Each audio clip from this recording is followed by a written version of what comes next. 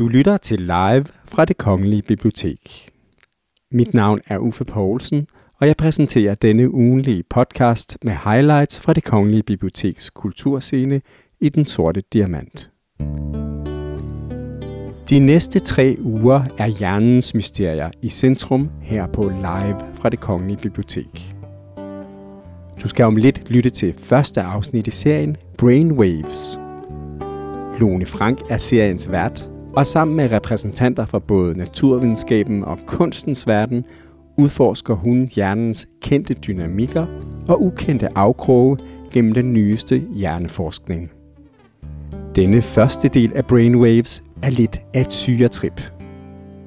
Lone Frank har nemlig inviteret hjerneforsker David Eritshøj og forfatter Thomas Boberg på scenen i Den Sorte Diamant i København for at forstå psykedeliske stoffer og deres påvirkning af mennesket. Sammen taler de 3 om, hvad der sker i hjernen, når psykedeliske stoffer opløser følelsen af et jeg. David Eritshøj taler om sin forskning og den overraskende sammenhæng mellem hallucinerende stoffer og behandling af depression. Og Thomas Boberg taler om at skulle beskrive et psykedelisk trip og hvordan sproget kan komme til kort. Boberg læser undervejs uddrag af sin roman Amerikas. Samtalen fandt sted den 9. maj 2016. God fornøjelse.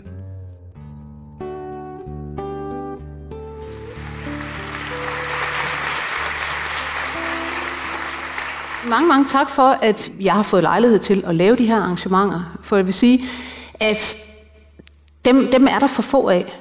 Den slags arrangementer, hvor man kan kigge på nogle fundamentale spørgsmål om, hvem er mennesket, hvordan fungerer vi, både fra en kunstnerisk vinkel og fra en videnskabelig. Alting bliver ofte skilt ad, og det mener jeg faktisk der er en rolle for at se på de her ting samtidig. Og så vil jeg også sige, at jeg synes, det er fantastisk, at man kan få lov at lave sådan nogle arrangementer lige præcis det her sted.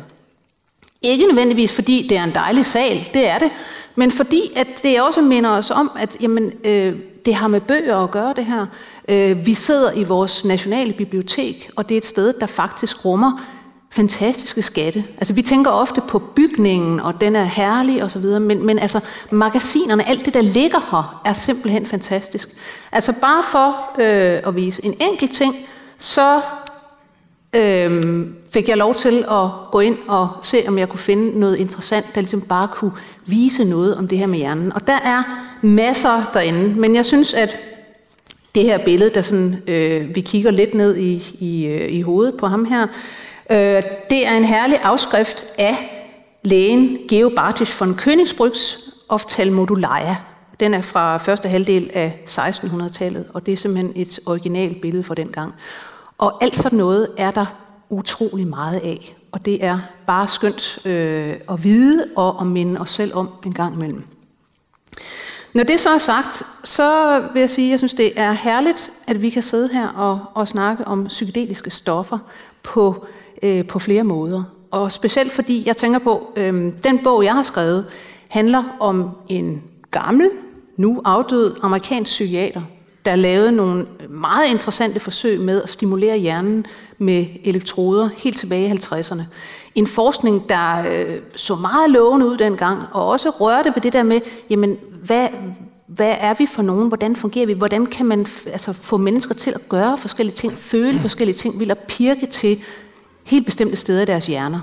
Så forsvandt den forskning af mange grunde, og det bogen handler om. Hvorfor blev det glemt, og hvorfor kommer det nu tilbage? Og man kan faktisk sige, at det samme sker med psykedeliske stoffer. De har jo været forsket i. De har ikke bare været en del af hippiekulturen. Der var faktisk en stor forskning, som vi skal snakke om. Og den blev lukket ned, og nu kommer den faktisk igen, og David er med helt ude på fronten af den. Men før vi går i gang, så vil jeg egentlig godt bede jer begge to fortælle om, hvad har I med de her stoffer at gøre? Hvorfor er I her i dag? Du kan starte, David. Ja, som den internationale dansker. Ja. Jeg er, fordi jeg ud over det Lise nævnte, at jeg arbejder som læge og psykiater over i London, også arbejder som psykofarmakolog, som i virkeligheden er en hjerneforsker, der forsker i hjernens psykofarmakologi, det vil sige hjernens signalstofsystemer og farmakologi. Og det er ikke det eneste, jeg arbejder med, det psykedeliske, det kommer jeg tilbage til, men arbejder også med almindelig neurobiologi, afhængighedsmekanismer, hvad sker der med de her systemer, hvordan forstår vi hjernen bedre, hvordan forstår vi sygdomme bedre, skizofreni, afhængighed, depression osv. Og der er stoffer, som har en impact på hjernen, som påvirker hjernen, er spændende at undersøge for os, der laver den type forskning. Og jeg er ikke kommet ind i den her forskning om de psykedeliske stoffer, er sådan en religiøst overbevist idé om, at de her stoffer kan redde verden. Det er der nogen, der har den tilgang til det. Jeg er kommet ind af en mere slagen psykiatri, neuropsykologisk vej ind i det, men er blevet meget nysgerrig på de her stoffer, efter jeg lavede et studie, som var sådan mere den anden vej rundt, hvor vi kiggede på, hvad er langtidseffekterne på hjernen af MDMA og psykedeliske stoffer. Og ved at tale med de her mennesker, som tog de her stoffer, blev jeg faktisk virkelig interesseret i, hvad de her stoffer kunne, og hvad det her gik ud på. Og så kom jeg til London, hvor vi simpelthen fokuserede noget af vores forskning på at undersøge neurobiologien. Hvad gør de her stoffer? Hvordan virker de farmakologisk? Hvad er deres psykologiske effekter, og hvad er biologien bag de psykologiske effekter? Og hvorfor er det, de var brugt terapeutisk, og hvorfor er det, de muligvis stadigvæk har en ekstremt vigtig rolle i fremtidens terapi inden for psykiatri? Og derudover, hvordan kan de informere om bevidsthed, om ting, som er utrolig svære at forholde sig til inden for hjerneforskningen. Så det er nogle stoffer, der har deres tentakler i alle mulige spændende områder, og derfor er jeg vældig fascineret af det område inden for den forskning, vi laver. Og Thomas, hvordan har din vej ind i det her været? Jeg har altid været interesseret i at finde veje ind til andre verdener, tror jeg. Jeg har også rejst meget. Altså, jeg startede med at rejse som meget ung, og har mødt de her ting, og da jeg opdagede poesien, var der jo også nogle veje fra poesien og ind i de psykedeliske stoffer. Og jeg tror, jeg er sådan en nysgerrig rejsende, der har været interesseret i at opdage andre verdener, men som jo alle sammen er aspekter af den samme verden, selvfølgelig. Og så har det har været sådan lidt, det har været tilfældigt, hvad jeg har tumlet ind i, altså i min ungdom. Og selvom at jeg startede med at skrive i 80'erne, og på den måde kommer fra 80'erne, og i 80'erne var man jo, der var 60'erne jo en slags hadeobjekt. Ja, men det var jo meget af det samme alligevel, men 80'erne var måske mere destruktiv og mere den ultimativ i tilgangen til tingene. Men jeg rejste jo ud, og på et tidspunkt på grund af livets tilfældigheder, så kom jeg til Peru og boede med en kvinde fra Peru og fik 2 børn og var der i 14 år. Og var jo også, og så rejste jeg, så begyndte jeg også at fokusere meget på den indianske kultur, og der finder man jo straks ud af, når man er sådan en som mig, at der er noget, der hedder ayahuasca nede i junglen. Ja. Og det skal man lige prøve. Det skal man lige prøve. Men samtidig var jeg også ligesom jeg var et andet sted end der, hvor jeg lige skulle prøve noget nede på et gadehjørne eller inde i en opgang eller sådan et eller andet. Så fordi jeg har læst noget om det, og jeg blev meget sådan, tror jeg, påvirket af en antropolog, som muligvis også er biolog, det kan jeg ikke huske, fra Schweiz, der hedder Jeremy Narby. Og han studerede de her folk nede i Amazonjunglen, og de blev ved med at sige til ham, at du vil aldrig komme til at forstå os, hvis du ikke gør ligesom os, og du er nødt til at tage ayahuasca for at se tingene fra vores side. Og han skrev, det gjorde han så, jeg tror, han tog en session, som jeg vil hellere kalde det for en session. Det synes jeg lyder mere seriøst, men det er selvfølgelig et session. Vi kalder det også en session. Det er godt, lad os holde os til det. Altså, men han havde så hvor han egentlig ikke oplevede så forfærdeligt meget i forhold til, hvad jeg selv synes, jeg kom til at opleve. Men jeg læste hans bog, Den kosmiske slange, og det slog ham fuldstændig omkuld, fordi han forstod nu, at alt, hvad indianerne vidste om planterne, havde planterne fortalt dem, når de tog ayahuasca. Jeg ved ikke, om man inde i din branche vil kalde den form for skizofreni, når planterne begynder at tale til en, men derover er det en 10.000-årig kultur. Ja. Og det er sådan noget, shamanen ved, og han er også læge, og han helbreder folk med det der.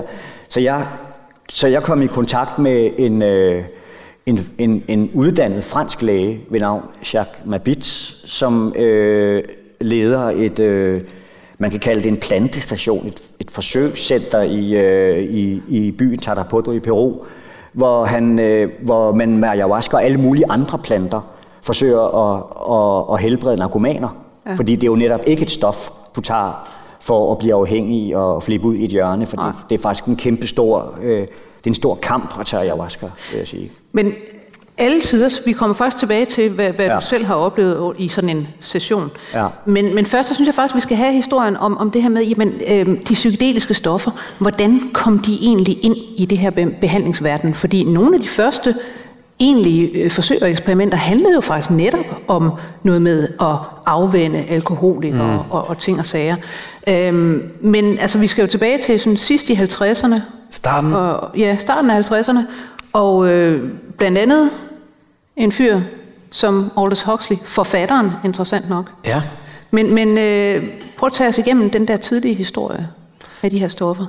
Altså, vil sige, den moderne historie om de psykedeliske stoffer starter lidt 16. april 1943. Vi fejrede det på arbejde, derfor kan jeg huske det for nylig.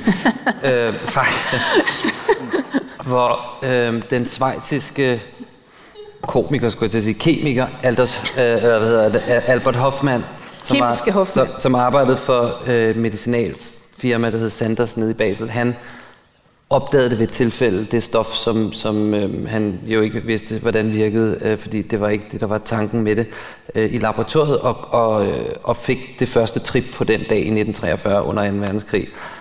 3 dage efter, den 19. april, prøvede han det så igen, og det er The Bicycle Day, som faktisk mange har fundet ud af, efter at arbejde i det her felt i et stykke tid. Ja. Der er folk, der simpelthen fejrer The Bicycle Day hvert år den 19. april, hvor han cyklede gennem Basel.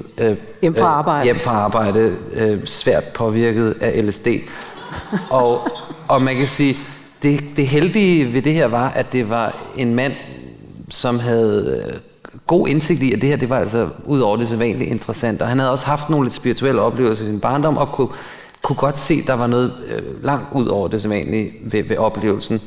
Og holdt sig fast i det og undersøgte det nærmere, og de begyndte at undersøge laboratoriet. Han begyndte at blande psykiater ind i det, fordi han synes, det her, det måtte simpelthen være noget, der var vigtigt for at prøve at forstå sindet, prøve at forstå psykisk sygdom.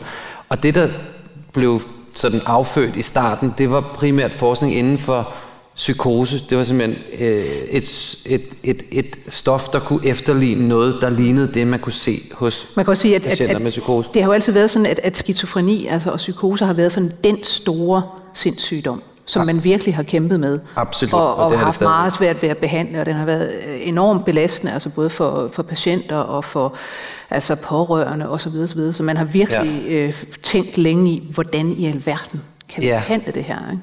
Og der var måske en vej ind til at prøve at forstå det. Og faktisk, det fødte så også idéer for nogle af de tidlige forskere der i 50'erne til at tænke, at hvis så lille en dose, fordi LSD er ekstremt potent, man tager meget, meget noget nærmest ikke eksisterende doser i forhold til alle mulige andre anden farmakologi. Så er det jo homøopati. Ja, bortset fra, det lyder det som om, det er bare farmakologi. Det er bare fordi, det er ekstremt potent. Ja.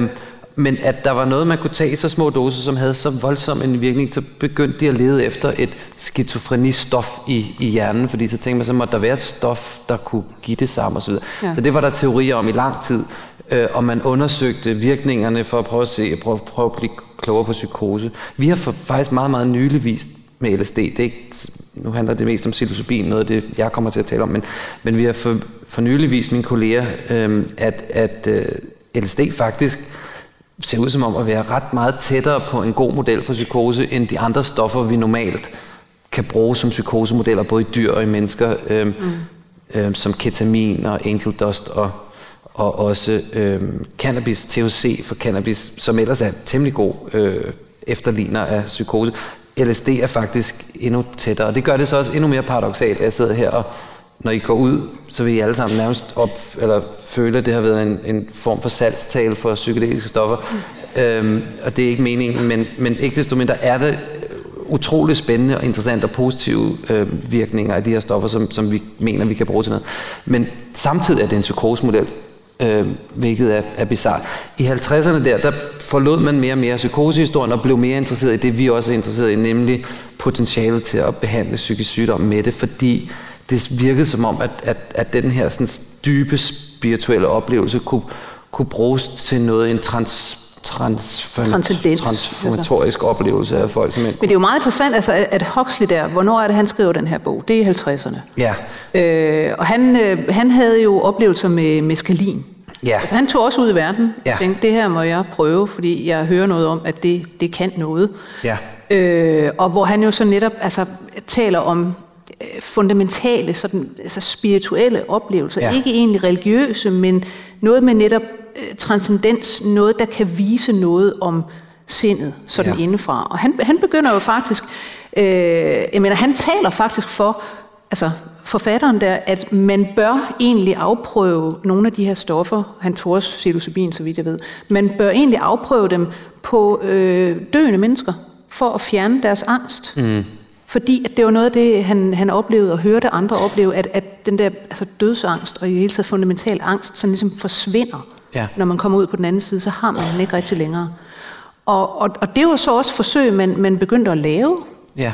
Altså han var jo egentlig meget, inspirerende for forskere. Ja, han var også, hans bror, tror jeg, så vidt jeg husker, vandt en Nobelpris i biologi, så han var fra sådan et miljø, og han blev inspireret af den britiske forskerpsykiater Humphrey Osmond, som er ham, der gav de psykedeliske stoffer navnet psykedeliske stoffer, som betyder en manifestation af sindet eller sjælen. Og det erstattede andre bud på termer for, hvad de her stoffer, og nu har vi nævnt forskellige. Det kan være, at jeg lige skal nævne de 4 klassiske psykedeliske stoffer, hvis folk har. Bare for i virkeligheden, lad os få definitionen af, hvad er de, hvad er det for nogle klasser? Altså, de 4 stoffer, som er sådan dem, som, når vi taler om psykedeliske stoffer, som vi mest tænker på, det er LSD, som blev opdaget i det her laboratorium, af Albert Hofmann, så er det meskalin, som kommer fra peyote-kaktusen, som Aldous Huxley har smukt beskrevet i netop den bog, hvor The Doors nappede deres navn fra den bogtitel her. Og så er det DMT, som er i ayahuascaen, som du vil tale noget mere om, også oplevelsen med ayahuasca. Det psykedeliske stof er DMT, the spirit molecule, og så psilocybin. Ja. Har jeg glemt det? Meskalin, LSD, psilocybin. Nej, det er de 4. Psilocybin, som kommer fra magic mushrooms, ikke? Det der er, det er en helt anden type stof end så mange andre euforiserende stoffer, som man kan tænke på, hvis man tænker på de centralstimulerende som kokain og så videre. De virker alt sammen. Alle dem, der kan gøre folk afhængige, både alkohol og så videre, det frigør en del dopamin i hjernen. Som er et af de her signalstoffer. Som er sådan et belønningssignalstof, hvis man skal være meget sådan bastant, fordi det vi er i gang med at udfordre, det måske ikke er. Men ikke desto mindre, så har det noget at gøre med belønning, og det hijacker ligesom de her sådan, belønningssystemer, så det sådan overskygger naturlige belønninger, som er vigtige for vores overlevelse, at spise og have sex osv. Så pludselig de her stoffer, ikke de her stoffer, men alle de andre stoffer, vi kan komme i tanke om, som folk bliver afhængige af, de gør det. Det gør de her stoffer ikke. De virker i et andet system i hjernen. De virker i hjernens serotoninsystem. Og faktisk et stof som psilocybin og endnu mere DMT, de i struktur er de nærmest fuldstændig identiske med serotonin selv, som er hjernens eget signalstof. Så de efterligner det, serotonin gør. Så de udtømmer ikke niveauet af serotonin. Det gør MDMA. Det gør de rigtige psykedeliske stoffer her ikke.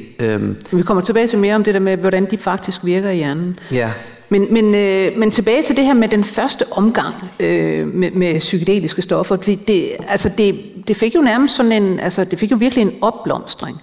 Altså specielt i USA, hvor man jo lavede det ene forsøg efter det andet, og man prøvede med de her døende kræftpatienter, se at man kunne fjerne deres angst. Man prøvede med at afvænne alkoholikere på forskellige vis, og man prøvede med depression og autistiske børn, fyldte man faktisk også med psykedeliske stoffer.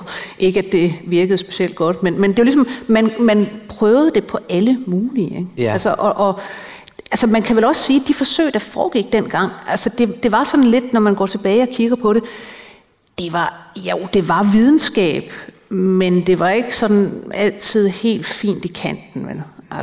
Og kontrollerne, og der var meget sådan i virkeligheden, man talte om, i hvert fald at man har talt om senere, der var meget suggestion i det også, og der var sådan nærmest det var sådan en vækkelse hos mange af dem, der foretog forsøgene. Ja. De var dybt involveret i, at det her var virkelig nogle fantastiske stoffer, og nu skulle de altså af. Der var der også nogle frygtelige forsøg med LSD på Sankt Hans, ikke? Hvornår var det? Var det i 70'erne? Jeg tror jeg faktisk var helt oppe i... Ja. Hvor, de blev hvor man gav dem LSD og lod dem være. Men det er måske ikke nogen sand erindring, jeg har om det. Jo. Jo. Det kan jeg jo ikke tage ansvar for kolleger, der ikke...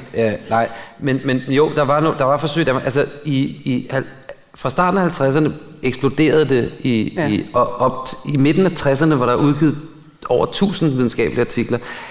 En anden type videnskab end den, vi har nu, der var ikke...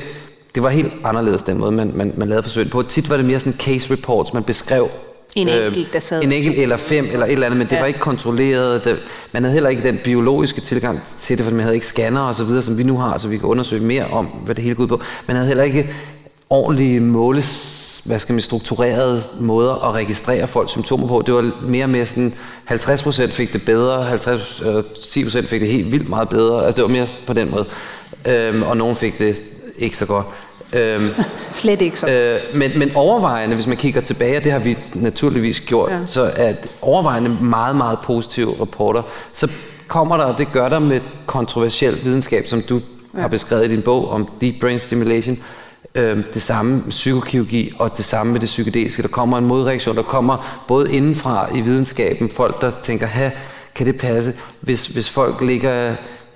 Er det i virkeligheden settingen, at folk får det bedre af, så prøver vi så er der nogen, der går imod det, prøver at isolere det og bare spænde folk fast og give dem LSD og tænker, er du så kureret for din alkoholisme? Og det virkede ikke helt lige så godt, som det gjorde, når man gjorde det på den måde, vi nu gør det på. Men det er jo rigtigt, som du siger, Thomas, det der med, der er stort set ikke det land, hvor man ikke kan pege på, at der har været en skandale med typisk forsøg med LSD.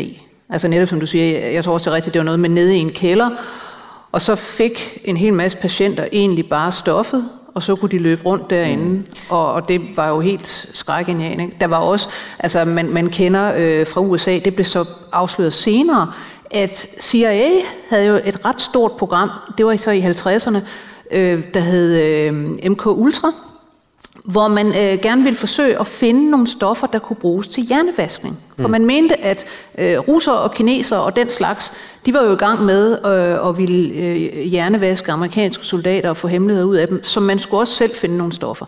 Og der var det i ret høj grad LSD, man brugte på alle mulige steder. Og det var simpelthen CIA, der gik ud og gav forskningsstøtte, pæne store beløb til rigtig mange forskere og neurologer rundt omkring. Også i Europa?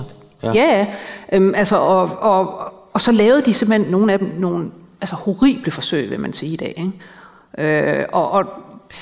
I det hele taget, det fik bare et forfærdeligt ry. Ikke? Jo. Og det det er ligesom med det der med ayahuasca, som er kommet op igen, og nu vil blive brugt, og der er jo også sessioner her og sådan noget. Men en af de ting, som man også gjorde galt, tror jeg, det er, at man tror, at man ligesom kan isolere et stof og tage det væk fra en kontekst, og så fylde det på et sagsløs. Men hvis man nu respekterer og kigger efter, hvordan har man faktisk brugt de der utrolig potente stoffer, som ayahuasca og peyote og mescalin i Mexico og i Peru, så vil man se, at det foregår jo inde i en kontekst. Det har jo en sammenhæng. Der sidder en mand, som styrer seancen og har gjort det i mange tusind år. Og der, jeg er også lidt skeptisk over for, at man tror, at man så kan få importeret et masse ayahuasca, som man også gør til Europa. Det er jo forbudt i Frankrig, men jeg ved ikke, om det er forbudt her i Danmark. Det er både og, ikke? Men i hvert fald er der også sessioner. Og jeg tænker, at jeg er også selv imod dogmatiker og reaktionær, men jeg er sådan lidt reaktionær på det punkt, fordi jeg forestiller mig, at den bedste måde at gøre de der risikable ting på, det er at gøre det i en... Altså jeg vil helst ikke tage ayahuasca her, jeg vil gøre det i sin sammenhæng. Fordi så oplever man, at det faktisk er en del af noget andet, at du ikke bare kan tage og isolere dig og proppe det ind i en person, og så bliver personen rask. Altså sådan er det ikke. Ja. Nej. Altså man kan sige, at den første omgang af psykedelisk forskning endte jo også ret brat i 1970. Da Nixon han implementerede en lov, hvor de her stoffer, som jo før havde faktisk været lovlige og frit tilgængelige, nu ikke længere var lovlige at bruge for nogen, og enormt svære at bruge for forskere. Og så døde det ligesom hen i lang tid. Men Thomas, prøv at... Det er nemlig enormt interessant det her med konteksten, og hvad man skal med den, og at man ikke bare kan tage stoffet som sådan. Altså, og det er jo netop det, vi er begyndt at tænke meget i forhold til psykiatri, og i det hele taget behandling af hjernen. Jamen, den er sådan et maskinelt system, og hvis vi rykker på det derovre, så vil der ske sådan her, og så bliver man enten helbredt for en depression eller et eller andet. Men som du siger, altså, det er måske ikke bare den der mekanik eller de molekyler. Så prøv at fortælle om, hvordan du egentlig som de første gang kom ind og oplevede sådan en, eller hvordan setup'et er der i Peru. Altså, der findes jo mange stadigvæk shamaner, og de er i sådan en, det man kalder for en synkretistisk kontekst, hvor man har kristne elementer med de oprindelige elementer, så der er også en slags kristendom indblandet i det.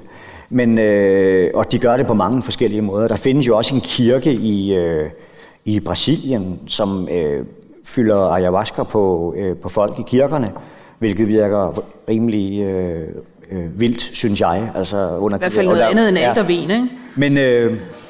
Men altså, i den kontekst, som jeg kender, det er der i Tarapoto, hvor der er en kreds af, finder jeg så ud af patienter, og så går det så også op for mig, at jeg er jo faktisk også selv patient, og måske er det her så min psykiater, fordi så man søgte efter et eller andet, der måske kunne hjælpe en. Hvad synes du fejlede? Hvad siger du? Hvad synes du fejlede? Generelt utilfreds med kosmos, tror jeg. Altså simpelthen eksistentiel smerte? Ja, lad os kalde det for det. Ja. Måske også nogle andre ting. Altså, det kan være alt muligt, ikke? Ja. Men det er decideret altså patienter, der kommer... Men jeg vil også sige, at der var en stor nysgerrighed indblandet i det. Men det er jo også, men man tager jo nogle valg, og det er jo også nogle valg, som der determinerer, og som kan være risikable. Men i hvert fald, så når man kommer der til Tarapoto, så Jacques Mabit, som leder det her sted, han vil så sige, at du skal følge ritualet, du skal ikke spise ditten og datten, du skal tage nogle andre planter først, du skal rense dig ud. Og når du så tager din første session, så siger han, at det er meget vigtigt at forstå, at når du går ind i kredsen, så bliver du fuldstændig sindssyg. Men når du går ud af den, så er du ikke sindssyg længere. Altså, så derfor må man heller ikke gå til forskel fra de første forfejlede medicinske forsøg. Ja. Man må ikke gå ud af den kreds, for der sidder faktisk nogle folk derinde, som synger og hjælper dig og guider dig igennem dine nogle gange sindsoprivende visioner, som du har. Og samtidig giver det der også en... Det som er noget af det stærkeste, som jeg oplevede, det var, hvordan vi er en del af noget utroligt skrøbeligt, og hvordan vi er en del af noget... altså, det lyder meget hippieagtigt, men de havde måske også ret i nogle ting, ikke? Men altså... Det er muligt. At der er et skrøbeligt økosystem, og du oplever naturen ligesom indenfra. Og det viser sig også, at mange at mange folk, der tager ayahuasca, faktisk har nogle arketypiske syner, som man ikke kun kan sige er individuelle, personlige. Jeg er jo ikke videnskabelig på det her punkt, og jeg er heller ikke ude på at konvertere nogen til ayahuasca-religion, fordi jeg siger, altså gør det helst ikke, eller gør det i hvert fald kun, hvis du selv tror, du har brug for det, og du møder de rigtige mennesker. Hvornår gør man det? Altså? Ja. Men der findes utrolig meget ayahuasca-turisme nu, som ikke følger ritualerne, men som tager penge for det, og hvor du ikke bliver renset ud og den slags. Og det er måske lidt ligesom at sidde derhjemme med noget LSD, og det kan gå. Altså du kan ryge ud i nogle forfærdelige bataljer med dig selv, du slet ikke kan overskue, hvis der ikke er nogen, der kan hjælpe dig i det øjeblik. Og der har de alle mulige metoder til at gøre det, som de har brugt. Det der ritual er jo 10.000 år gammelt, og det er et gammelt ritual, som ikke udvikler sig i den forstand, andet end man kan sige, de kristne elementer har kommet ind i det, så der er også en påkaldelse af kristen mytologi og den slags hos de fleste af dem. Ja. Men jeg synes, at vi simpelthen skal høre, du har beskrevet, hvordan sådan noget her, det rent faktisk opleves indenfra i din meget succesfulde bog, Amerikas, fra 1999. Ja. Der vil du læse et stykke. Jeg vil læse et stykke, som... nu har jeg jo så fortalt, hvordan man kommer ind i den her kreds, så jeg kan ikke rigtig nå at komme ind på forberedelserne, fordi det er ikke bare sådan. Jeg vil læse en media res, og så går jeg bare i gang med, når det begynder at virke. Og jeg har faktisk aldrig læst det her stykke op. Ja. Det er en verdenspremiere. Det vil jeg kalde det for, men det er jo fordi, at det her med ayahuasca og det her med psykedeliske stoffer, som vi skal komme ind på, at det er jo lidt interessant, at det er noget, der dør ud og kommer tilbage. Og nu er det jo åbenbart tilbage igen. Ja. Lidt efter begyndte det at vælde mod mig med kolossal styrke. Jeg kunne se Javier's og Jacques' energi, når de sang en duet, hvordan impulserne i trådet af lys bølgede mod mig. Javier's energi var blidere, lysere, Jacques' mørkere, dybere. Derimod kunne jeg ikke opfange den tredje, Jaimes energi. Han er lige begyndt, fortalte Jacques mig senere. Der var perioder, hvor jeg så et utal af billeder i så hurtig frekvens, at det var mig umuligt at opregne dem og beskrive dem. Andre gange udkrystalliserede det sig i en vidunderlig klarhed. Jeg var omgivet af et fosforiserende, grønt, organisk væv, der lyste som poleret jade. Et fosters hoved udviklede sig for øjnene af mig og vendte sig langsomt mod mig, blev til et overnaturligt, klart barneansigt, der lå med lukkede øjne og smilede fredfyldt. Jeg fik pludselig en trang til at pisse. Jeg rejste mig og bad om audiens hos kong Jacques, bad om tilladelse til at forlade kredsen en stund, liste udenfor og mærke stjernerne. Jacques rådede mig til ikke at forsvinde mellem planterne derude, ikke fortabe mig, men komme tilbage så hurtigt som muligt. Månen sejlede deroppe i en olieret klarhed. En hvid snærletragt dinglede foran næsen på mig. Jeg blev suget ind i løvets stille, saftige liv. Klart, grønt løv, spændstige palmer, mægtige blade, skeletter, vinger. Men derinde i løvværket hang der også et spejl. Et mageløst spejl. Lille spejl i luften der. Blot se ind i det. Et dyrs snude dukkede frem. En jaguar, der blev til et ansigt med blodige streger, skåret ned i kinderne. Stammekrigeren vendte sig langsomt, og i den bevægelse trådte en kvindes profil ud med hvidt slør, som hos jomfruen. Hun så ikke på mig, underskøn som hun var, kun i profiler i snehvid marmors løftede barn, blændende urørlighed. Jeg drejede blikket og så, hvordan de store palmeblade blev til en flok flyvende øgler, fantastiske væsener fra en tid, jeg ikke følte mig det mindste fjern fra. Hver eneste gren, hvert blad blev til en dyreart, levende eller død. Jeg ledte efter spejlet igen, og der hang det mageløst. Og det jeg så før, viste sig igen for mig nøjagtigt det samme som en sang af billeder, der gentog sig i bunden af løvets spejl. Et forrygende refræn. Jeg vendte tilbage til kredsen, og det gik op for mig, at naturlærerne sang mine syner ind i ellipsen. Jeg sad igen på gulvet i et ovale rum. En ildkat holdt vagt ved kredsen. En flok af lysende ånder drev gennem mørket, tiltrukket af naturlægernes messen og syngen. Energien fra Javier og Jacques bølgede ud i rummet. Ved deres fødder var der en hvid bræmme, en halvcirkel af snehvid tåge. Der var skyer på toppen af en bjergkæde, og jeg sad på en tinde og betragtede åndeløst begyndelsens landskab. Skybæltet løftede og sænkede sig i takt med naturlægernes syngen. Jeg følte et øjeblik et stort velvære ved at være en Gud, der kunne overskue det skabte. Sekundet efter var jeg spærret inde i en flues øje. Jeg summede frenetisk ud over afgrunden. Ydmyghed, du er kun et menneske. Se, hvilket øje jeg har, sagde fluen. Igen sad jeg i kredsen af deltagere. Jeg kunne høre et par af patienterne knække sig hjerteskærende, kvalmende i spandene. Selv havde jeg på intet tidspunkt følt trang til at brække mig. Jeg faldt over en linje, jeg havde noteret mig til et digt. Fluens 1000 øje, et inferno af spejle. Det er jo forkert, råbte jeg overrasket til mig selv.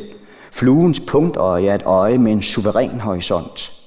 Øjeblikkeligt dannedes en brønd eller en tunnel fra mit blik ned i underverdenen, og jeg hørte en voldsom ild brøle dernede fra, og sætningen, et inferno af spejle, styrtede i tunnelen og splindrede sit skrig til 1000 stumper.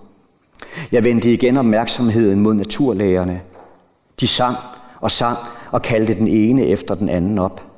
Jacques rejste sig og pustede røg ned ad ryggen på en af deltagerne, der sad på huk foran ham. Det ene øjeblik var Jacques et storkeagtigt væsen. Det næste havde han en jaguarmaske på, og nogle gange var han hvid som døden. Andre var han en fantastisk slørugle. Pludselig var han der ikke. I hans sted stod der en busk, og en slange snodede sig i buskens forgrenede løvværk. Senere spurgte jeg Jacques, hvad det var for en lianbusk, jeg havde set. Det var sikkert ayahuasca-lianen, sagde han. Dagen efter gik jeg ud i haven og kastede et blik på planten, og det var det. Dens stamme, dobbeltlianen, snor sig som 2 slanger ind i hinanden opad. På et tidspunkt så jeg min fars hoved hugget i sten sejle forbi mig uden for hytten. Derefter frygtelig forvrænget smeltede det ud i mørket. Ånderne kom stadig fra rummet drivende gennem natten mod naturlægernes messen. Jeg opsøgte mine venner en efter en, og jeg så dem alle, undtagen en, jeg ikke kunne finde, og som jeg havde mistet kontakten til for år tilbage. Det bekymrede mig stærkt. Din tid er begrænset, for det gennem mig. Du er nødt til at erindre det hele, men ayahuasca manede også til tankernes forstummen. Altid prøvede jeg at forsvare mig med mit ord. Ordet var mit væsens grundlag. Nu opdagede jeg, at ordet kilede sig ind mellem mig og oplevelsens rene væren, som angstens mest klare udtryk. Ordet var mit forsvar. Kunne det ene øjeblik være en åben dør, det næste en lukket. Det var skiftevis fængsel og frihed, eller det garanterede intet. Når du troede at have erhvervet dig sikkerhed gennem dit ord, var du det letteste offer for din egen indbilskhed. Jeg var nødt til at tvinge ordets ustandslige plapren til tavshed, gøre mig fri af dette bolværk, der mere og mere forhindrer mig i at komme nær det, jeg i mangel af bedre kalder for ren væren. Jeg kunne ikke frigøre mig fra ordet. Til tider havde det et fjæs som en lille skovdæmon. Jeg fortalte senere Javiers søster om denne mandsling, der i en periode med en helt flok små venner var dukket op og havde vrænget af mig og kastet med kinesere, der spruttede og knaldede, mens de muntre dæmoner slog sig på maverne af grin. Den lille trold har du bragt med dig fra dit land. Den er et aspekt af dig selv, sagde hun. Spil op, mageren. Findes den ikke i dit folks gamle sagn? Jacques nynnede nattens sidste sang, rejste sig og takkede Gud for seancen og tændte lyset. En af de helt unge patienter var fuldkommen rystet og måtte støttes ind på sit værelse. Jeg havde set Jacques sidde og tale med ham i lang tid efter. Han var 18 år og havde været dybt rodet ind i stofmisbrug og kriminalitet. Det havde været hans første seance. Jacques fortalte mig, at drengen havde haft en forbløffende vision. Han havde set en smuk kvinde komme hen til sig.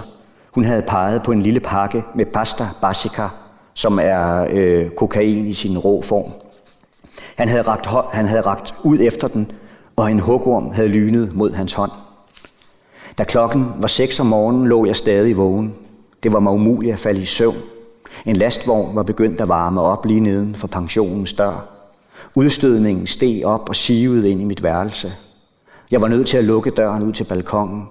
Sådan lå jeg og lod tanker og billeder strømme ud og ind af mit hoved, til jeg følte mig sikker nok til at tage et bad, liste ned i patioen for pligtskyldigt at hilse på pensionens omsorgsfulde ejere.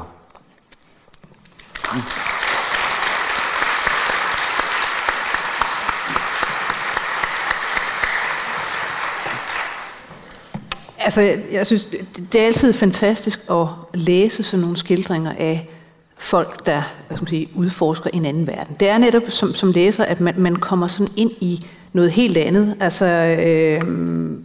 nu er jeg selv sådan en kylling, der aldrig har taget nogen stoffer, men netop har læst om det. Altså, for eksempel sådan nogle herrer som der, Ginsberg og Burroughs. Jeg husker, jeg slæbte mig igennem, sådan skrækfascineret igennem Naked Lunch af Burroughs, som jo så er meget sådan en skildring af. Den har jeg desværre ikke. Men det skal The Yates Letter, ayahuasca-brevene. Og de er fra begyndelsen af 50'erne, apropos. Men altså, det der med netop, man sidder og tænker, når man læser sådan nogle ting, som biolog, og som sådan en kylling, der ikke selv har prøvet det, hvordan i alverden virker det her? Hvordan er det? Hvad er det for nogle knapper, der bliver trykket på? Hvad er det, der sker inde i hjernen? Og Thomas Sluddervold David, det er jo noget af det, I sidder og kigger på. Ja. Prøv at forklare, hvad er det for det første? Hvad er det for nogle, steder, de her stoffer rammer? Hvad er det, de gør ved cellerne? Det vil jeg med glæde prøve at forklare. Jeg vil bare nævne, fordi du nævnte det med de gamle forsøg i Danmark. Jeg vil bare nævne, fordi det er rigtigt, der var nogle også erstatningssager og så videre. Noget, der er ret interessant, fordi jeg kiggede lidt tilbage i det skal man jo selvfølgelig også prøve at se og lære af forhistoriens fejl og så videre. Interessant er det faktisk, at de steder, hvor de stofferne blev givet terapeutisk i en form for kontekst, i en form for terapi, det er ikke dem, der søgte om erstatning. Det var der, hvor det blev givet uden for kontekst, uden terapi. Så det var faktisk en blandet landhandel i Danmark. Det blev givet på forskellige måder, forskellige centre osv., hvilket synes jeg er vigtigt lige at få med. En anden ting er, at jeg nævnte historikken, og det var kun den moderne. Det du refererer tilbage til er ekstremt vigtigt, det er, at de her stoffer har været på nær LSD, som jo altså blev opfundet under 2. verdenskrig og startede hele forskningsfeltet der i 50'erne. Det er stoffer, de andre er stoffer, der har været omkring i tusindvis af år, der har været beskrevet som Guds kød af tidlige kulturer. De har været brugt i Afrika, i Australien, i Sydamerika. Alle de her 3 andre klassiske psykedelstoffer. Så det er vigtigt at få med, at historien går tusindvis af år baglæns til, man har set dem tegnet de forskellige planter på inderside af huler osv.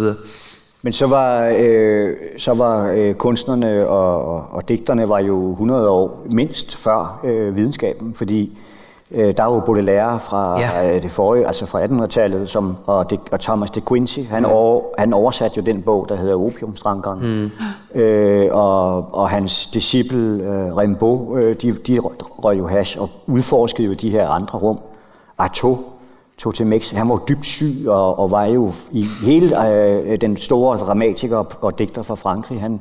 Han tog til som dybt syg og var indlagt jo det meste af sit liv i virkeligheden. Tog til Mexico og blandt Tarahumara-indianerne tog han peyote og skrev selv en forrygt bog om, at hvor det eneste tidspunkt i hans liv, at han var lykkelig, det var blandt dem på peyote. Altså. Men der har jo været mange, det er jo ikke kun Huxley, som måske er den mere kendte, fordi han måske er en af de mere rationelle disciple, ikke? Af det.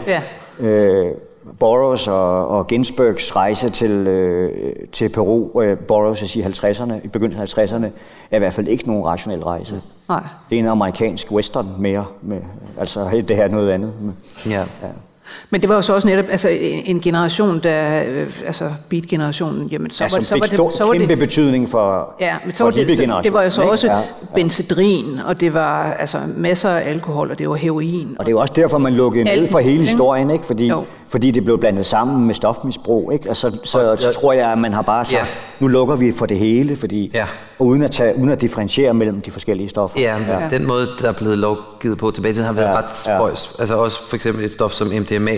I USA blev det lovgivet så tungt, som det overhovedet kunne, fordi... Er det det, vi kalder ecstasy? Ecstasy. Det var så svært forstå, hvad det var for noget, fordi det både havde noget, der mindede lidt om det psykedeliske i virkning, og så noget af det, der mindede om stimulerende stoffer. Det vil sige, det var ligesom både til kokain og LSD på en gang.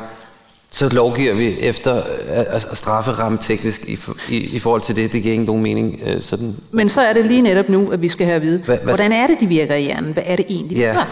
Altså de psykedeliske stoffer her, det de har til fælles, det er, at de stimulerer en receptor, en lille modtager, der sidder på hjernecellerne, som hedder 2A-receptoren i serotoninsystemet. Det er en helt speciel receptor, som alle de psykedeliske stoffer virker på. De stimulerer den receptor. Jo mere de er gode til at stimulere den receptor, jo mere potent det er det som psykedelisk stof. Altså, det er jo interessant, fordi serotonin er det her signalstof, som vi ellers de fleste har hørt om i forbindelse med depression. Ja. Men det er sådan et signalstof, der altså virker på en del celler i forskellige hjernesystemer, og som ofte har noget med altså humør og glæde og den slags at gøre. Ja. Og det stof har mange forskellige receptorer. Ja, der er 14 eller 15 forskellige receptorer. En af dem er 2A-receptoren. Det er den receptor, vi nok ved mest om, og også mest interesseret i. Det er den receptor, som nyere antipsykotiske lægemidler blokerer, og det er altså den receptor, der bliver stimuleret. Hvis vi helt specifikt blokerer den, så fjerner man den psykedeliske effekt af de psykedeliske stoffer. Så vi ved, at der sker noget vigtigt med den receptor, med de her stoffer. Så det er sådan det meget farmakologiske, at de virker. Det er sådan helt nede på molekyleniveau. Ja, det her er vi nede i synapsen mellem cellerne. Ja. Hvis man så bruger moderne hjernescanningsteknikker med MR-teknikker, magnetscanningsteknikker, så er man begyndt at prøve at forstå hjernen sådan lidt mere makroskopisk som en helhed, og mere funktionelt i netværk. At hjernen virker ikke bare ved, at hvis man gør et eller andet, hvis den er aktiv med noget, der... Altså det meste af det, vores hjerne gør, er rimelig komplekst. Så det er også være underligt, at det er bare drevet af et lille center, der lyser op der, og så det forklarer det hele. Ja, hjernen, når vi involverer os i komplekse ting, adfærd, prøver at løse opgaver, eller bare sanser, så er det netværk af hjerneregioner, der lyser op, og som, eller hvis man scanner, men altså som aktiveres samtidig. Og der er sådan en hel række netværk, har man fundet ud af over de seneste par årtier. Et af de netværk er det, der hedder, som jeg bliver nødt til at nævne, selvom det er lidt et bøvlet navn, The Default Mode Network. Det er det netværk, som er aktivt, når vi ikke rigtig gør noget, når vi ikke engagerer os i omverdenen, vi interagerer ikke rigtig med nogen, vi løser ikke opgaver. Vi er lidt passiv, men alligevel ikke passiv, fordi vores tanker kører, vi reflekterer, måske tænker vi tilbage på ting, vi har oplevet, erindringer osv. Så det er sådan et jeg-netværk, et selv-netværk, et refleksions- og indadskuende netværk. Det har også været meget koblet til bevidstheden. Forestillinger om, at det har noget at gøre med det her netværk, at vi overhovedet er bevidste og har sådan en subjektiv oplevelse af, at vi er en person adskilt fra resten. Ja, og det bruger enormt meget energi, det her netværk, og nogle af hjerneområderne bruger mere energi end noget andet i hjernen, og så der må være noget vigtigt i det område.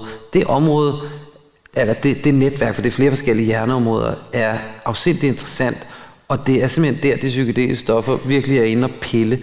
De er inde og forstyrre det system. De er inde og forstyrre vores jeg-system, og vores jeg-forståelse, og kan netop også føre til det mest klassiske, det ultimative psykedeliske stadie, som er ego-desintegrationen. Altså jeget falder fra hinanden, og man opløses simpelthen. Så man føler sådan en enhed med man smelter sammen med ting, får en sådan fornemmelse af unity, oneness, at man hænger sammen i en større sammenhæng, men ikke bare som et enkelt individ. Og man kan simpelthen føle, at jeg falder fra hinanden, mens rosen er på, hvilket er en ekstremt udfordrende oplevelse. Ja, det der sker i ayahuasca. Ja, og det er netop derfor, at det du siger, at konteksten, støtten, guidingen, at der er nogen, der virkelig har ordentlig forstand, ordentligt støtte op, er ekstremt vigtigt. Derfor folk kan få halvtraumatiske oplevelser, hvis de tager det på en måde på et tidspunkt i en ustøttet facon, kan det være ekstremt voldsomme oplevelser på alle de psykedeliske stoffer. Så det er selvfølgelig noget af det, vi er temmelig opmærksom på. Den måde, man har brugt det terapeutisk, og som vi bruger det igen nu terapeutisk, eller tester det terapeutisk, er meget inspireret af shamanisk kultur, fordi de tidlige, dygtige, seriøse forskere dengang, der tog de her stoffer ind, det var der, de fik deres inspiration fra, har så udviklet det sådan, så man kunne undersøge det og gøre det rigtig terapeutisk i sådan en mere sådan terapeutisk setting, og det er det, vi prøver at gøre. Så vi vil ikke give det i sådan en nøgen, bare give et stof, og så se, hvad der sker. Vi har netop, som vi vil se på en slags, bygget en setting omkring det, for at få alle de her ting med. Men det er jo interessant det her med, at man går i virkeligheden fra, at man starter sådan ligesom med at typisk at se på, jamen netop, hvad sker der på et molekylært niveau? Ja. Okay, jamen det er de her knapper, det trykker på. Ja. Og så løfter man det ligesom et niveau op, hvad man kan med scanning, og det der på for at forstå, jamen hvad er det så for hjerneområder, det vil sige masser af de her hjerneområder og netværk kender man jo netop nogle funktioner af. Så det er for at forstå psykologien i det i virkeligheden, oplevelsen i det. For at komme tættere på noget, som har med vores psykologi og adfærd at gøre. Vi kan prøve måske at trykke på den næste det er jo sådan en helt fantastiske biologiske forklaring på, hvad de her stoffer gør. Som jeg fik lidt synes jeg selv, en åbenbaring, da jeg så noget så højdragende som Lego-filmen, som jeg ikke ved om, for jeg ved ikke, hvor jeg så den, men den er jo meget underholdende. Men jeg vil faktisk prøve at forklare det lidt ud fra nu er det så en total spoiler for dem, der ikke har set det, men så må I se det med jeres børn, og de skal nok få noget ud af det alligevel. Det, der i virkeligheden er temaet i den film, viser det sig i løbet af filmen, er, at faren, som altså leger med Lego, han er meget rigid og meget fasttømret i sin måde at opfatte den her leg på. Hvis man har en kasse med rum-Lego og en kasse med western-Lego og en kasse med storby-Lego, så er de adskilt i de forskellige verdener, og de skal ikke blandes, fordi en lille cowboy hører ikke til over i rumafdelingen, fordi det er ikke det, der er tænkt fra Legos side, og det er noget rod, og det er ikke sådan, det skal være. Og en Duplo-klods, som kommer væltende ned her, har slet ikke noget at gøre der. Og faktisk sidder faren der og limer hele halløjet sammen, for at det bare ikke skal pilles ved. Og han har også selvfølgelig nogle børn, som ser anderledes på det, som ikke har den fasttømrede måde at forstå leg og verden på, som blander tingene sammen, som bygger rundt og laver nogle mærkværdige sammensmeltninger af de her Lego-universer, og lillesøsteren, som kommer til banen i sidste scene, kommer som et Duplo-klods, hvilket selv den lille dreng synes er håbløst. Men ikke desto mindre viser det, hvordan vores hjerne modnes, fordi det, der sker fra barn til voksen, har ret moderne, faktisk ret nylig hjerneforskning vist, er, at hjernen, de her netværk, de modnes, og de formes fra barn til voksen, og de bliver mere og mere, præcise i, at og rigide, de her forskellige områder, de hører til i samme netværk, de arbejder sammen, og det gør de i denne her fuldstændig fastlåste måde. Og netværkene er meget adskilte. Når det ene gør det, så er de andre ikke aktive osv. Det der så sker, det der sker fra barn til voksen, det er, at de her netværk bliver mere og mere separeret og mere og mere, fintunet. Hvilket har alle mulige fordele. Det har vi ikke tid til at komme ind på. Er der teorier om. Men det, der sker i det psykedeliske, det er, at alt det opløses. Pludselig alle de her hjernenetværk, som funktionelt er adskilt, pludselig er de ikke længere adskilt. De arbejder på kryds. Hvis vi skifter til den næste der, så er det her igen uden rent faktisk at vise en hjerne, at det er mere en matematisk model af, hvordan netværkene, når man ikke er et psykedelisk stof, så arbejder de sammen i de farver, der passer sammen inden for hver enkelt netværk, og der er meget lidt... det er den her med placebo. Som det er placebo. Der sker ikke frygtelig meget, kan man sige. Det sker i hvert fald af fastlagte landeveje. Det sker inden for netværket, inden af de landeveje, som de skal kommunikere på. Hvor i den psykedeliske oplevelse, så pludselig så er netværkene mere opløst, og alt aktivitet kører fuldstændig på kryds og tværs inden for netværkene. Husk på, at netværket er en synkron udgave af nogle hjerneområder, der arbejder sammen. Inden for netværket, det er også opløst, det er også ikke synkron længere. De arbejder mindre sammen. Og hvis man går helt ned på sådan små bitte voksler i hjernen og kigger på det, så er der lige pludselig mere varians i den aktivitet, vi ser på. Og det kan man kan så udregne entropi, som er sådan kaos eller uorden. Men der er jo faktisk også, altså der er jo netop også forskere, der påstår, at helt små børn, babyer, de oplever formentlig verden, som om de var på stoffer. Og så kommer de ind i sådan et mere og mere sådan. Det har vi sagt. For mig lyder det da ikke som, jeg undrer mig over, at det er noget, man lige har fundet ud af nu. Altså, fordi det lyder jo som om, at de der folk, der gror fast, det er dem, der på en eller anden måde ikke benytter sig af deres fantasi længere. Men kunsten, den handler jo netop om at gøre det der, som du siger, at barnet på stoffer. Altså, i virkeligheden behøver man ikke de der stoffer for at blande elementerne og udvikle sig og komme videre. Fordi det er jo også sådan, altså du er også nødt til at blande komponenterne for at udvikle dig trin for trin og næste generation og sådan, ikke? Jo. Det er jo ikke så let. Men oplever du ikke, altså når du for eksempel tager ayahuasca, at så er der pludselig, netop som du beskriver, altså der kommer jo flyvende ting og sager ind. Og det jo, altså jeg oplever den der og det er også derfor, at det kommer i karambolage med sproget. Fordi sproget jo er jo ikke noget, nogen af os har opfundet.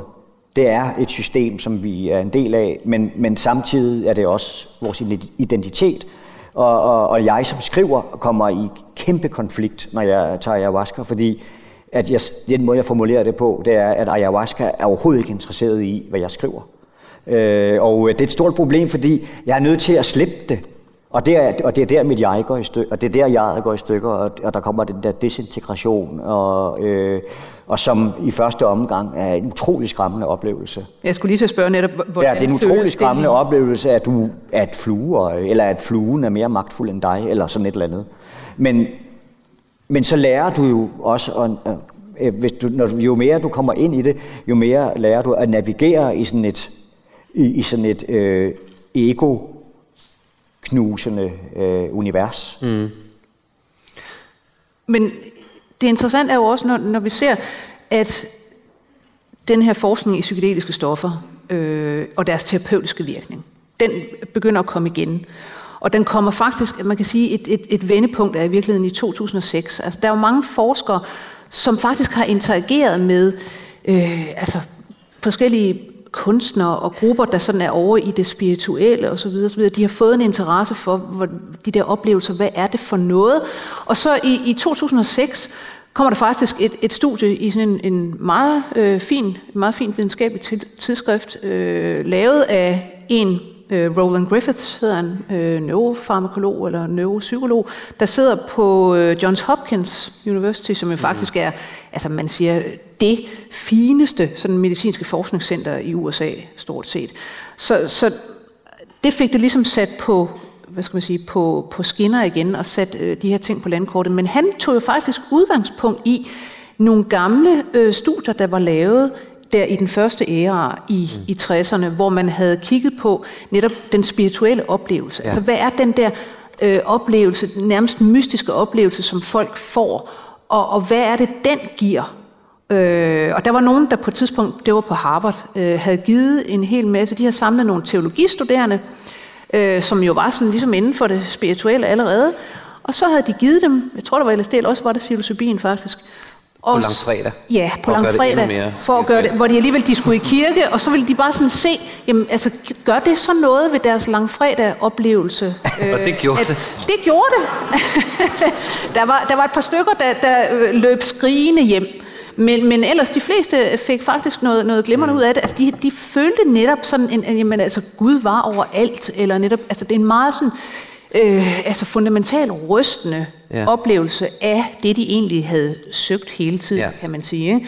Og Griffiths der i 2006 gentager så i virkeligheden forsøget med en masse mennesker og prøver at kigge på, hvad er det for en oplevelse, de får? Altså prøve at klassificere den i spirituelle termer. Altså hvad er det, man oplever? Og finder blandt andet frem til, at jamen, det er noget med, at man kommer ind i den her tilstand, psykedeliske tilstand, og når man kommer ud, har man ligesom en klar fornemmelse af, at man har fået en indsigt. En indsigt, som er sand og meget fundamental og grundlæggende, og det ændrer ligesom ens syn på verden. Ikke, at det er ikke, hvad skal man sige, knyttet til nogen religion, eller at der er en Gud, eller dit og dat, men sådan nogle indsigter i vores grundvilkår.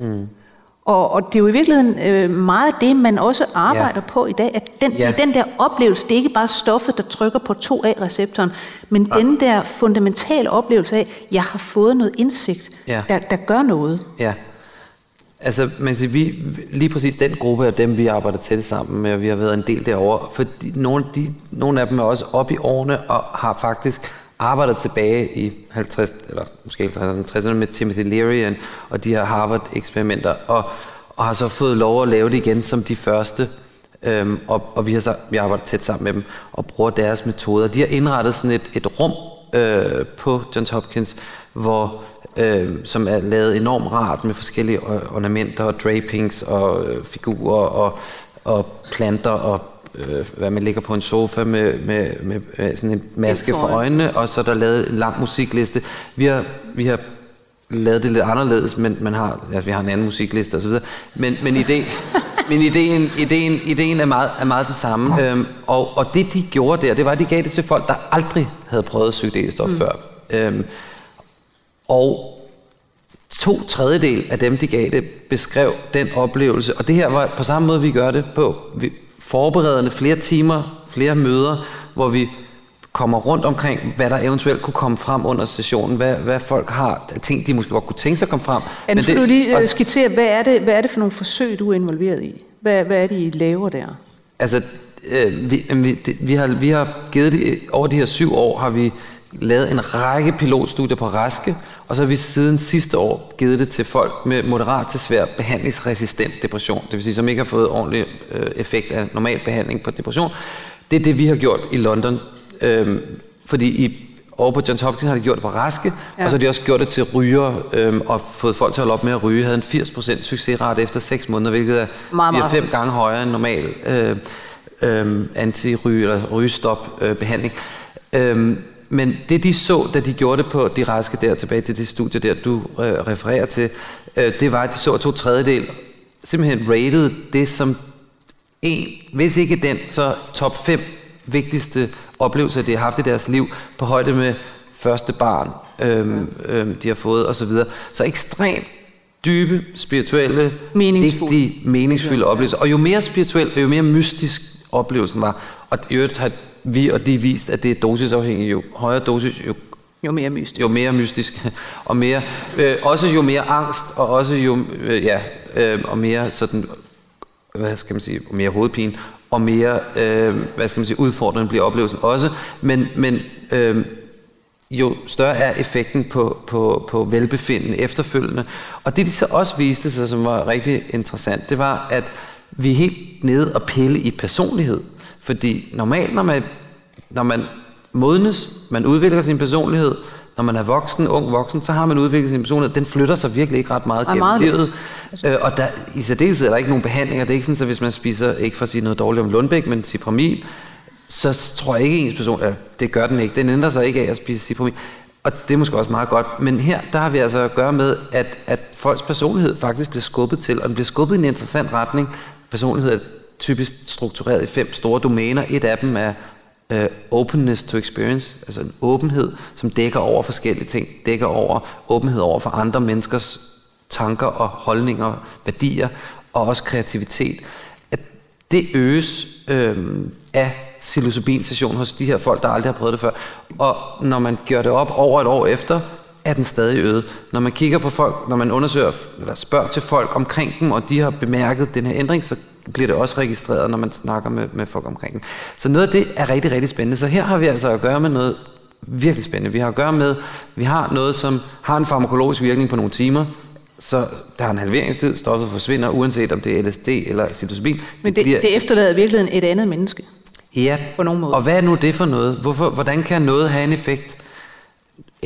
En stor indgribende session med et stof, der gør noget farmakologisk i hjernen, men som forsvinder igen.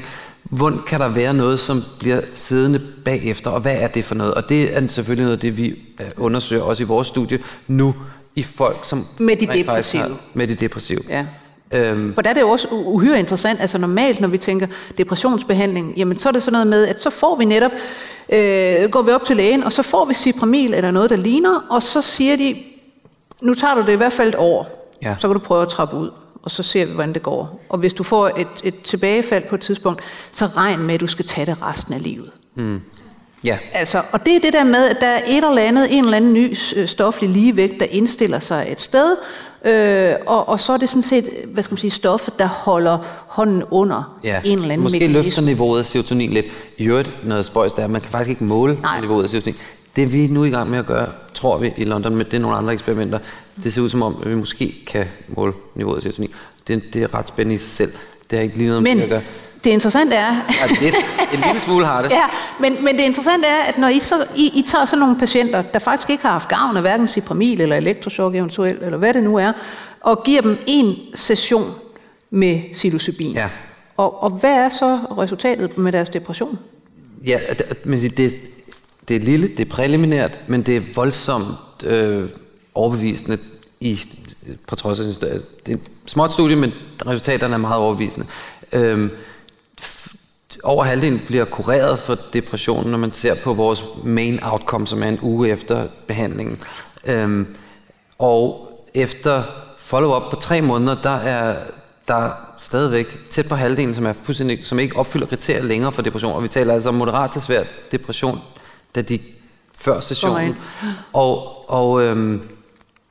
Så det er nogle ret heftige effect sizes. Man kan sige, du nævnte ordet suggestion. Der er masser af det i det, og det har vi jo et mål på med LSD, at det her depressionshul, det med psilocybin, men med LSD har vi faktisk mål på, at der er målbar suggestion med altså man bliver også påvirket af forventninger og setting og så videre. Men det er stadigvæk rigtig spændende. Resultaterne er mere imponerende med ketamin, som jeg ikke ved, om folk ved, men ketamin er et stof, som faktisk er begyndt at vinde indpas i psykiatrien til akut intervention med svær depression. Man bare bruger det til at bedøve heste. Ja, men det virker antidepressivt, og det virker ret overbevisende. Ens selvmordstanker forsvinder. Sådan der. Og så kommer de måske tilbage efter 10 dage. Men vi ser altså faktisk mere længerevarende, ser det ud til. Så det er klart, at vi fortsætter de her studier, udvider dem og gør dem placebo-kontrolleret. Det er svært at gøre placebo-kontrolleret. Men I ser også, at personligheden hos de her mennesker faktisk ændrer sig i retning af, at de bliver mere, altså de scorer højere på det, der hedder åbenhed. Ja, og det er fuldstændig på linje med det, som Johns Hopkins-gruppen ser. Openness øges. Vi skal nu kigge på, om det hænger sammen med den antidepressive effekt, om de 2 ting er korreleret osv. Neuroticisme, som er en af de andre af de 5 store personlighedsdomæner, det er en sårbarhedsmarkør over for det. Det handler om, hvor meget man fokuserer på det negative i livet. Ja. Meget. Og den bliver der skruet ned for. Anhedoni, som er den der fladhedsmangel på evnen til at føle ret meget, til at føle glæde, det er noget, som normalt er meget, meget svært at behandle. Det er selvfølgelig en del af depression, men det er ikke noget, der er særlig nemt at pille ved med normale behandlinger. Den ser også ud som om den går ned. Så selvfølgelig er de her patienter, de er gået ind i det her studie med åbent sind. Det er klart, ellers var de ikke gået med i det her ekstremt eksperimentelle studie. Det er det første depressionsstudie, der ordentligt er blevet lavet. Så vi må se, hvordan det ser ud i større... Men tilbage til det her med konteksten i virkeligheden, altså, hvor du siger, at man kan formentlig ikke bare tage ayahuasca et eller andet sted i et hjørne eller for sig selv, og så få meningsfulde oplevelser ud af det. Men jeres patienter der, ikke? Altså, I har jo også en vis... Altså, der er en setting. Prøv lige at forklare, hvordan det er, at man overhovedet giver det her stof. Ja, altså, man siger, vi har så haft rigtig, rigtig meget kontakt med dem, med Johns Hopkins-gruppen, som har givet det til Raske, for at prøve at gøre det. Fordi det forskning, vi har lavet, det har været i scanneren. Det er jo helt godnat, rent setting-teknisk, ikke? At give folk... Er det ikke rart at ligge i en MRI-scanner? Nej, altså at få sådan en... folk tror, de er et rumskib, og de tror, at de bliver genfødt ud af scanneren, og det er ret mærkværdige oplevelser. Så det har vi kun gjort til Raske. Vi har ikke haft nogen som helst intention om at lade folk med svær depression få stoffet på den måde. Så derfor så giver vi det i stedet for intravenøs, giver vi det nu som kapsler, og vi giver det i den setting, som I ser der, hvor vi sidder. Det er faktisk, vi er 2 psykiater her, der sidder en på hver side, og så også en psykolog. Altså, så folk får også valuta for pengene. Men jeg kan godt tænke mig at høre, hvad gør folk, I egentlig? Vi guider. Hvordan det? Det gør vi ved at se folk over en række besøg inden, lære dem godt at kende, også en lille smule mere personligt, end man normalt gør, for at de skal føle sig helt trygge ved at gå igennem den her ret heftige og udfordrende oplevelse, som det er. Og så træner vi situationerne, vi træner noget guided imagery, som er sådan noget mere, forestil dig, at du ligger i en kano og driver ned ad floden, og sådan nogle anti-angst manøvrer, som vi arbejder med. Også nogle holding-teknikker, hvor vi sidder og kan holde folk sådan. Det gør man ikke normalt i psykiatri. Nej, det rører man ikke ved patienterne. Vi rører sig heller ikke mere ved med det her. Vi giver dem ikke krammer og sådan. Men og så har de så den her maske på, og så har de musik både i lokalet og i ørerne. Vi har friske blomster netop også for planteelementet, fordi det er interessant at kigge på for folk, der er under indflydelse af vi har jo lige hørt, det er et stof, der får planter til at tale. Ja. Hvad siger du? Det er jo et stof, der får planter til at tale. Så vi siger ikke så meget, men så har vi sådan nogle tulipaner, der klarer det. Det er en win-win. Ja. Men oplever I, hvad skal man sige, man snakker jo om, altså der er nogle forskere, der snakker om, jamen det her med netop, at man ser en højere grad af åbenhed hos folk, og at det er altså noget, der har med kreativitet at gøre blandt andet. Og som du også siger, altså jamen, altså man hvad skal man sige, man skal kombinere ting og sager for at lave kunst. Altså man kan ikke tænke i rigide. Altså det, som I har opdaget her den anden dag, det er jo bare fantasiens natur, kan man sige. Vil jeg tro. Altså, hvad tænker du på? Ja, altså med de der, vi så de der to kugler, ikke? Med, nej, du har ret. Ja. Man kan sige, Lego, dem der har fortalt Lego-historien, som er en ret arketypisk historie omkring barnets fantasi og åbenhed og legelyst og den voksnes rigide. Altså, det er ved Gud ikke noget nyt i det som sådan. Og de har jo ikke, for at lave den historie, har de ikke set vores scanninger. Så du har fuldstændig ret, det her er bare nogle, altså vi har mulighed for at begynde at prøve at undersøge de her ting, men det er også ret interessant det der med, at vi simpelthen, det har vi ikke gjort, men dem der simpelthen har undersøgt barnehjernen, for det kan man godt med MR-scanner, simpelthen kan se den udvikling af de her netværk, og så begynder vi at kunne se, hvad der så sker, hvis man opløser de netværk. Vi har mulighed for at undersøge, forstå modningen af hjernen bedre, og bevidsthed, fordi vi piller ved bevidstheden. Egoet falder fra hinanden. Det er den eneste måde i vågen tilstand virkelig at gå ind og sparke til bevidstheden. Vi kan ikke, det er svært at undersøge drømme. Det er meget svært af mange gode grunde, som I sikkert selv kan sidde og tænke. Men det kan jo også være, at der netop, som du siger, altså der brydes jo, skal man sige, der er nye hjerneområder og netværk, der taler med hinanden lige pludselig. Ikke? Og det er jo det, altså som du siger, det er en psykosemodel. Altså det er også noget af det, man snakker om, at jamen, kreativitet læner sig faktisk, altså høj kreativitet læner sig lidt op af noget skizoidt. Altså man ser, at i familier med skizofrene, jamen der er der også ofte nogen, der har en skizotypisk personlighed. Det vil sige lidt mere sådan porøs psyke i virkeligheden. Og det hænger ofte sammen med høj kreativitet. Og som jeg vil sige, der er forskere, der så nu allerede er ude med det glade budskab, at jamen, altså, de her stoffer har jo et potentiale, som de siger, det vil være synd bare at give det til de syge. Altså, man burde også kunne gå på sådan en slags mentalt fitnesscenter og få sådan nogle sessioner, bare for ligesom at blive mere kreativ. Hvad siger du til sådan noget, Thomas? Lyder det som vejen frem? Altså det der med det mentale fitnesscenter, det tror jeg vil stå i det der digt, jeg har skrevet med de 10 hadeord. Det vil så være det 11., tror jeg. Hørt. Ja, altså, ja, det er svært for mig. Har det gjort noget, synes du, for dit arbejde, for dit skriveri, for din måde at se verden på, at du har haft de her oplevelser? Altså nu har jeg jo haft de her oplevelser, så det er jo en del af mit blik, eller af mit syn på tingene, og Og jeg har skrevet direkte om det, men jeg har også forsøgt at ikke at misbruge det og gøre det til sådan et eller andet psykedelisk tivoli. Altså, fordi at når jeg har skrevet om det, har jeg været meget utrolig bevidst, eller utrolig, hvad er det rigtige ord? Det har betydet utrolig meget for mig, at jeg ikke fandt på, for eksempel. Så at det jo ikke er sandheden om, hvordan man oplever, men det er et forsøg fra min side at være så præcis, rent sprogligt, og at jeg har ikke digtet til. Altså det har heller ikke været nødvendigt, vil jeg sige, fordi det er jo i forvejen enormt svært at komme i nærheden af de der vilde indre oplevelser, man kan have. Og fordi, som du selv sagde, det er svært at lave forsøg med drømme, fordi vi kan jo ikke se dem. Og der er jo heller ikke, jeg er jo ligesom den eneste i min egen biograf, når jeg skal prøve at skrive om de her ting. Men det er meget vigtigt for mig, at det er sådan egentlig, at det er lidenskabeligt, men også nøgternt på samme tid.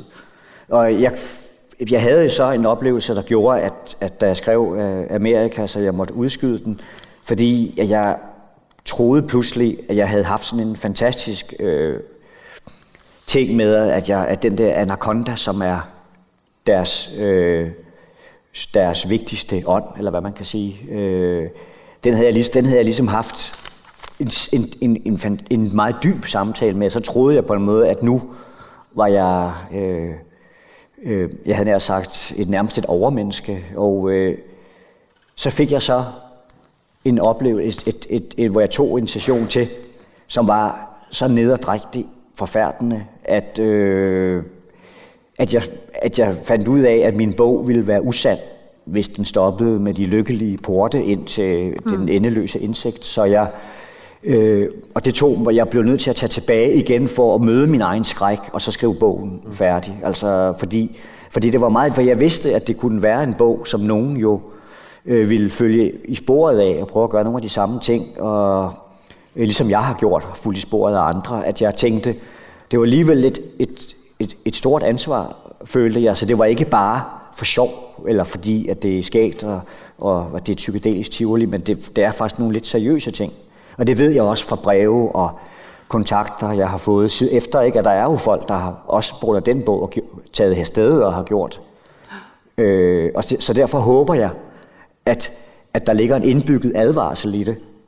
Så fordi det er ikke bare et mentalt fitnesscenter, man går ind i 4:00 og ud 6:00, vel? Altså det er nogle hårde beslutninger, og selvom I har succes med jeres eksperimenter, så er der stadigvæk utrolig mange ubesvarede spørgsmål i det. Det må der jo være, fordi det handler om vores egen bevidsthed. Og hvor ville det være skønt at kunne gå videre og prøve at besvare mange flere spørgsmål, men vi er stort set kommet til enden, så jeg synes, vi skal ende med, at du læser op af din bog. Jeg læser et kort stykke op, ja. Som drejer sig om, hvorfor sproget, eller det er mit forsøg på at forstå, hvorfor sproget kommer til kort, og på en måde altid gør det. Jeg kommer til at tænke lidt på, at jeg er jo også fra den generation før computeren, og når du ser, hvordan man beskriver alle de der ikoner, så bruger vi jo et gammelt sprog til at beskrive en ny verden, som jo er abstrakt og ikke findes på en måde. Og det er lidt det samme i stort set alle situationer, når du skal skrive, at du har problemer med at finde det rigtige sprog til noget, som man ikke har set før. Så jeg har kaldt det her lille stykke for neurosens masker. Jeg bliver siddende her. Du bliver bare siddende. Har jeg fået, ja. Det er det mest fornuftige, ja. Neurosens masker var ayahuasca måske et spørgsmål om at læse skriften i synerne, tyde ordet i sig selv. Nej, det var ikke ordet som tingens skygge eller tingens stedfortræder, dens udsletter og bødet, men det ordløse billede.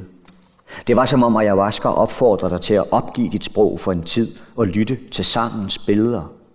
Du skulle lytte til de stumme billeders tale, til de fortællinger, som ikke kaldte på ord. Du skulle åbne for den virkelighed, som også er dig, som du befinder dig midt i, uden at være dig den bevidst. Du skulle heller ikke undgå edderkoppen i dig selv, eller se væk, når dine arme blev til 2 hvide knogler med 2 hårde næver af pillet ben, der bagefter foldede sig ud i 2 hvide liljer, og som svævede foran dine øjne, der glippede og var en spinkel frøs. Jeg klamrede mig til sproget og var lænket til det. Det var en del af en større identitet, hvis konturer sproget hele tiden flyttede rundt med. Sproget var det, jeg havde. Men den mulighed lå også snublende nær, at jeg stadig ikke havde fattet, hvad det var, jeg havde viklet mig ind i. At jeg aldrig ville opnå den forståelse, ordløs eller ej. Og derfor måtte fylde ordene, munden med ord, og spytte dem ud for mine fødder som søm, skambitte og bøjede. Som om mine ord var masker i neurosens præcise spændetrøje, og ikke længere havde andre referencer end sig selv. Vi betragtede det samme, men sagde noget ensomt. Der var en skramle mod glasdøren, jeg havde lukket halvt i efter at have lagt mig på sengen i mørket. Der var kommet for mange insekter. Det lød som om, der var en, der ridsede et tykt stykke ståltråd op og ned af glaspladen. Jeg rejste mig for at se, hvad det var. Et gigantisk insekt på vej op ad glasdøren. Den lignede et kryds mellem en skarabæ og en vips, så stor som en drossel. Forbenene var 20 cm lange, følehornene måske 15. Jeg lukkede forsigtigt døren i og tændte for den larmende ventilator. Insektet skramlede blindt som metal. Tak.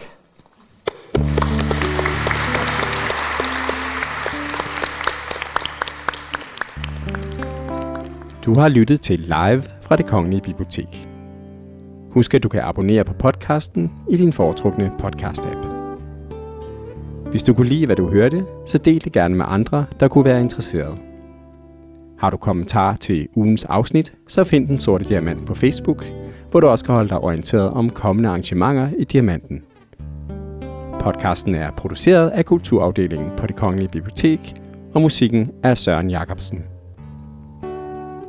Vi høres ved i næste uge, når der er mere live fra Det Kongelige Bibliotek.